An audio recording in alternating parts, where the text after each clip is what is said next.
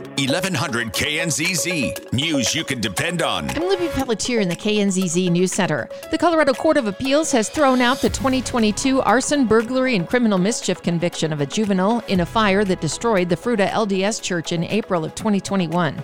Daily Sentinel says the court ruled the juvenile's right to a speedy trial was violated. Yesterday's precedent-setting ruling ordered the court to vacate the juvenile's conviction and dismiss the case.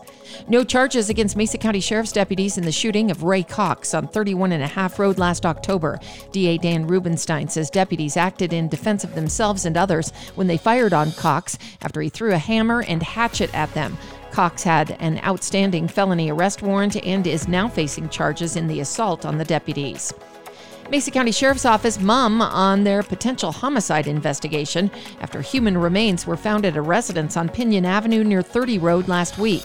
Neighbors tell KREX a human head was found in a freezer after the mother and son who lived at the address moved out.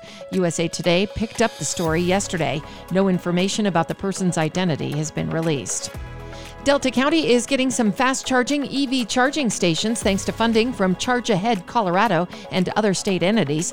The stations are being installed by a local vendor at the Delta County Public Library, the fairgrounds in Hotchkiss, Surface Creek Historical Society in Cedar Edge, and in Crawford at the intersection of Highway 92 and H Road.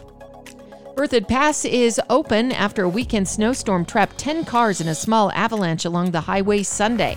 CDOT crews finally reopening the highway 40 at 5:30 last night after days of removing snow and reducing avalanche danger. More heavy snow is expected with the potential for more avalanches. I'm Libby Pelletier in the KNZZ News Center.